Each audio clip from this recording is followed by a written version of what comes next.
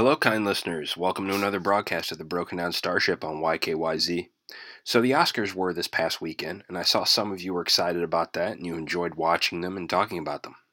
I don't want to take any enjoyment away from folks, and this isn't an attempt to turn you against the Oscars if you like them.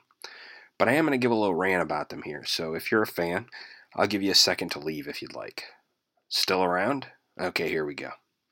Movie celebrities are already adored, rich, and envied by almost everyone. They have magazines and websites dedicated to what these people wear, who they're dating, and what they're eating. And yet, every year we have multiple award shows where all these celebrities dress up in clothes that cost more than our cars and give each other gold statues. And you know what? If you want to watch it, so be it. I can choose not to watch it, and I don't. But what slays me is when these celebrities use these award shows to push some political agenda. And the funny thing is, I agree with most of the ideas these celebrities talk about.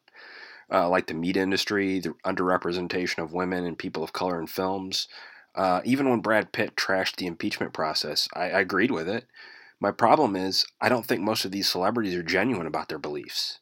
I think they wet their finger and hold it up to the air to see which way the winds of public opinion are blowing, and they regurgitate those talking points. And also, who cares about what an actor or actress thinks?